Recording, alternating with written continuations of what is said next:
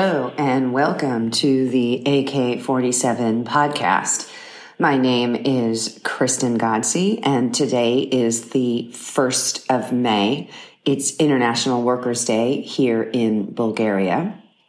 And normally there would be some kind of demonstration, there would be some kind of parade or some kind of event happening on this day. But I think that the war in Ukraine has complicated things, and I'm not really sure. I'm going to wander around today, try to figure out if there's anything going on. There was a pro-Ukrainian demonstration on Thursday, and I'm wondering if the pro-Russian Bulgarians, the sort of pro-Putin crowd, will come out in force today. So anyway, it's been a very interesting time to be in Bulgaria. On Wednesday, just a few days ago, Gazprom, which is the Russian natural gas company, decided to cut all natural gas exports to Bulgaria and Poland because these countries are refusing Russia's demand to pay in rubles when their contracts were originally denominated in dollars. And so thankfully, the weather here in Sofia is pretty warm, and it's only going to get warmer. So the natural gas supply situation hopefully won't be that severe. The European Union apparently has some reserves that it's saving or it's using to help Poland and Bulgaria, although forecasters are predicting that gas prices are going to rise another 35% in May, which is pretty awful because right now Bulgarians are struggling with 15% inflation, and a lot of people here are really struggling to meet the surging costs for food and electricity and gas and other basic goods. So it's a complicated time. If you're actually interested in learning more about my reflections on what's happening in Bulgaria, I just also sent out a newsletter today. I have an episodic newsletter that I send very occasionally, as probably even less frequently than I record podcasts. So but I will leave a link in the show notes if any of you are interested in learning more about the situation in Bulgaria. You can sign up for my newsletter and get some insights into the way things are sort of shaking down here in Bulgaria, where the population is actually quite divided. Today, I'm going to read for International Workers' Day the first essay in this pamphlet of Alexandra Kollontais called Women Workers Struggle for Their Rights. I'm going to read the first part of the socialist movement of women workers in different countries. Again, this is from a pamphlet that Alexandra Kollontais published in 1918, and she is here trying to create some literature for women's activists in Russia, in the new worker state, in the new Soviet Union, to discuss the role of an independent women's organization vis-a-vis the wider workers' movement. And I think this is actually a really interesting essay, because it's clear that Kollontais herself is struggling with this question of what differentiates a women's section within the Communist Party or a women's unit within a wider workers' movement from a bourgeois feminist movement or sort of a women's separatist movement.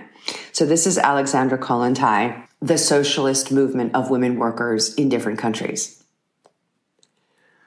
One might think that there could be no clearer or more well-defined notion than that of a woman's socialist movement. But meanwhile, it arouses so much indignation, and we hear so often the exclamations and questions.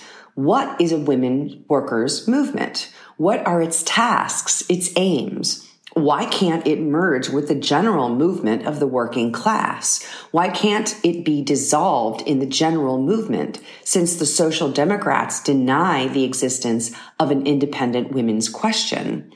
Isn't it a hangover from bourgeois feminism? Questions like these are being asked not only in Russia. They are repeated in almost all countries. They can be heard in all languages. But most curious of all, it is where the women workers movement is least developed, where organized women workers are least numerous in the party and in the unions, that one hears loudest and most assured the voices of those who deny the necessity of technically separated work among the women proletariat. And in their simplistic way, they cut through the whole tangled knot of the women's problem and the general social question. The women workers movement literally grew out of the womb of capitalist reality. But for a long time, it advanced tentatively, seeking its way, hesitating in its choice of methods. The women workers movement takes extremely motley and varied forms. These forms vary from country to country. They are adapted to the conditions of the particular place and to the character of the workers' movement. But gradually, especially in countries where social democracy has been strong, definite party machines have arisen to serve the women's socialist movement. Today, it would be difficult to find a socialist who would quarrel with the necessity for widespread organization of the female proletariat. Social democrats in all countries pride themselves on the numbers of their women's army, and in weighing up the chances of success in the class struggle, take into account this rapidly growing force. Consequently, if there is disagreement, it is not about the essence of the question, but merely about methods and means of agitation and work among the female half of the working class.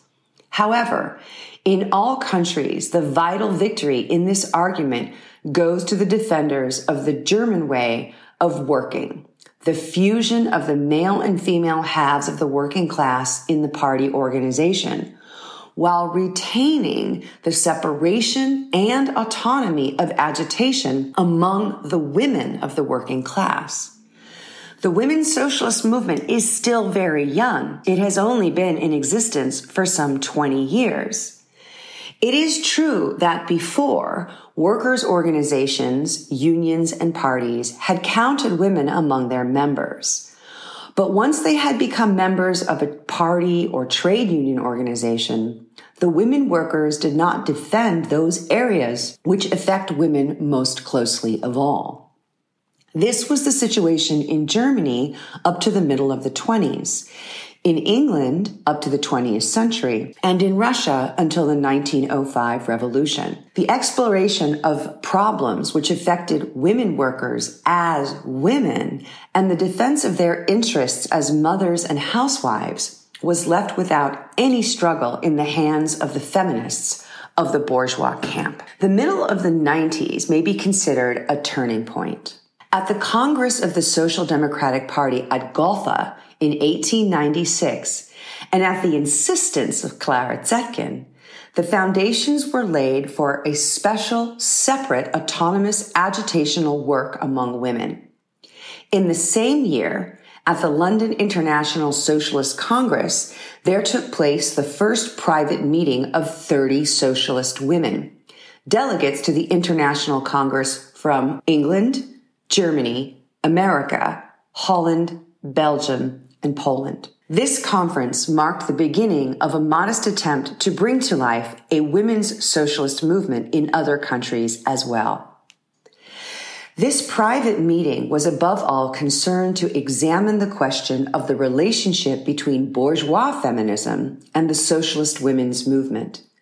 It acknowledged the necessity of drawing a clear distinction between them and noted the desirability of special socialist agitation among women workers in order to draw them into the ranks of the general class party.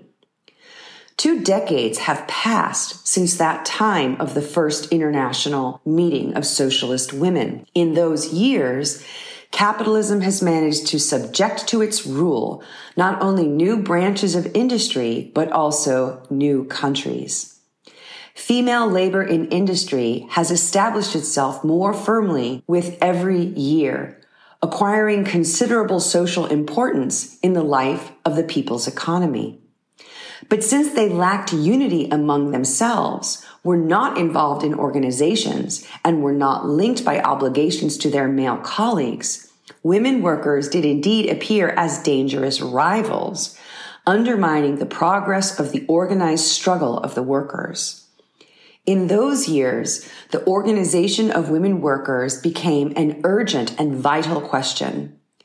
But in tackling the problem of the organization of the female half of the proletariat and adapting themselves to the conditions of the surrounding social reality, each country solved the problem in its own way. This explains the variety of organizational methods. Women workers joined general mixed unions, organized themselves into separate women's trade unions, founded their clubs and societies for self-education, or, finally, formed a special women's collective within the party, which undertook the responsibility for agitational and organizational work among women.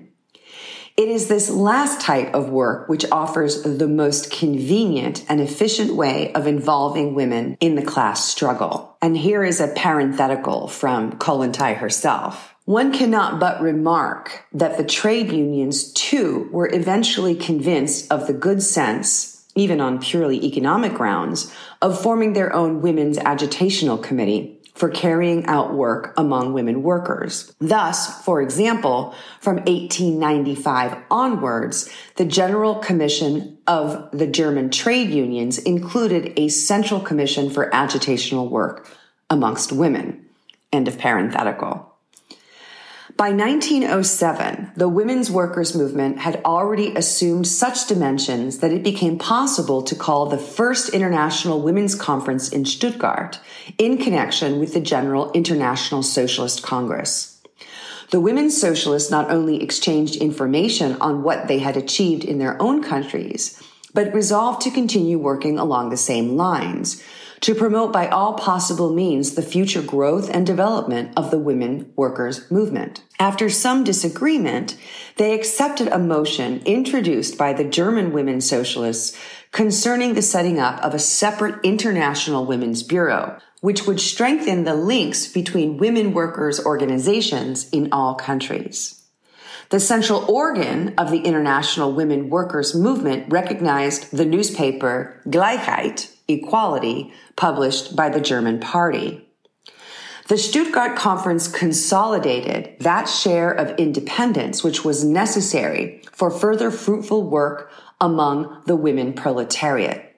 It emerged quite clearly that although the women proletarian movement is an inseparable part of the general workers' movement, it nevertheless has certain original features of its own, due to the particular conditions of existence of the woman worker and the particular social and political position of woman in modern society. Although the objectives of agitation, which is aimed specifically at women, correspond to those of the workers' movement at large, and although they constitute one part of an overall objective, yet because they are concerned most immediately with the women's interests, they can be best achieved through the initiative of the female representatives of the working class. Although socialists admit that the question of women forms an integral part of the total social problem of our time, although they maintain that the woman worker is above all a member of a class kept in servitude and deprived of rights, and in striving for her own liberation, must before everything else fight for the liberation of her entire class, they also, alongside this basic principle, concede another additional proposition. A woman worker is not only a member of the working class, but at the same time she is a representative of one half of the human race. As opposed to the feminists, the socialists, demanding equal rights for women in state and society, do not shut their eyes to the fact that women's responsibilities towards the social collective society will always be different to men's. The woman is not only an independent worker and citizen, at the same time she is a mother, a bearer of the future. This gives rise to a whole series of special demands in areas such as women's labor protection, security for maternity and early childhood, help with the problem of children's upbringing, reforms in housekeeping, and so on. And here's yet another parenthetical from Kollontai. Although the interests of the working class as a whole are bound up with bringing about political equality for women workers, their actual lack of rights, however, even in countries where male workers possess political rights, imposes on the women particularly unpleasant conditions. Joining together in a special collective gives women workers an opportunity to influence their comrades within the party, to inspire and urge them on to the struggle for political rights for the working class women, gaining for women those rights which they themselves possess. End of parenthetical. In addition to this, in the majority of countries, the woman worker finds herself both in society and in the state in an exclusively helpless position. Women workers are pariahs, even among the modern slaves of capital. And this outlawing of women gives rise to an inequality in the conditions of living between man and woman, even in the working class itself. Whether in politics, in the family, in relations between the sexes, or in the work situation, the woman is allotted second place. Her lack of rights is underlined by her life itself. It is natural that even the psychology of a woman under the influence of century-long slavery is different from that of a working-class man. The man worker is more independent, more decisive, has more feeling of solidarity. His horizon is wider because he is not confined within the framework of narrow family relationships. It is easier for him to become aware of his interests and to connect these to class problems. But for a woman worker to reach the maturity of the views of an average male worker, that means a complete break with the tradition, the concepts, the morals, the customs, which have become part of her since the cradle. These traditions and customs, attempting to retain and hold on to a type of woman produced by past stages of economic development, turn into almost insurmountable obstacles in the path of the class consciousness of the woman worker. From this, the conclusion is clear that one can arouse women's sleeping brain and bring to life her will only by means of a special approach to her, only by using specialized methods of work among women. Okay, I'm going to go ahead and stop right there. And I will pick up with the rest of this essay in the next episode. It's a fairly substantial essay, so it may actually take me a couple more episodes to get through this one. But again, I think it's really interesting that when we think about Kollontai reflecting on the problem of working together in a big, broad coalition with other people who might not necessarily understand or even care about the specific needs of a subgroup within that larger movement, or even worse, as she points out very clearly, that there's this group within the movement, in this case it's women, that are very much seen as second-class members of the movement. Their needs and their specific problems and specific issues seem to be devalued in the wider goal of, class struggle. So this tension is so, prescient of problems that we continue to have on the left today. And as I said in the last episode, I really do think that this problem of respecting difference within a broad coalitionary movement, really thinking about Jodi Dean's concept of the comrade and how we can link arms with other people who may be different from us and have different issues and needs to make us stronger together as a movement without erasing the importance of those differences or the hierarchies that exist within the movement. This seems to me to be an incredible, profound challenge that Kollontai was writing about over 100 years ago, and we still have not yet dealt with completely in this day. It's a great day to reflect on it because it's International Workers' Day. So happy May Day to everyone out there listening. I, am really grateful for your continued interest in the podcast. And as always, keep up the good fight.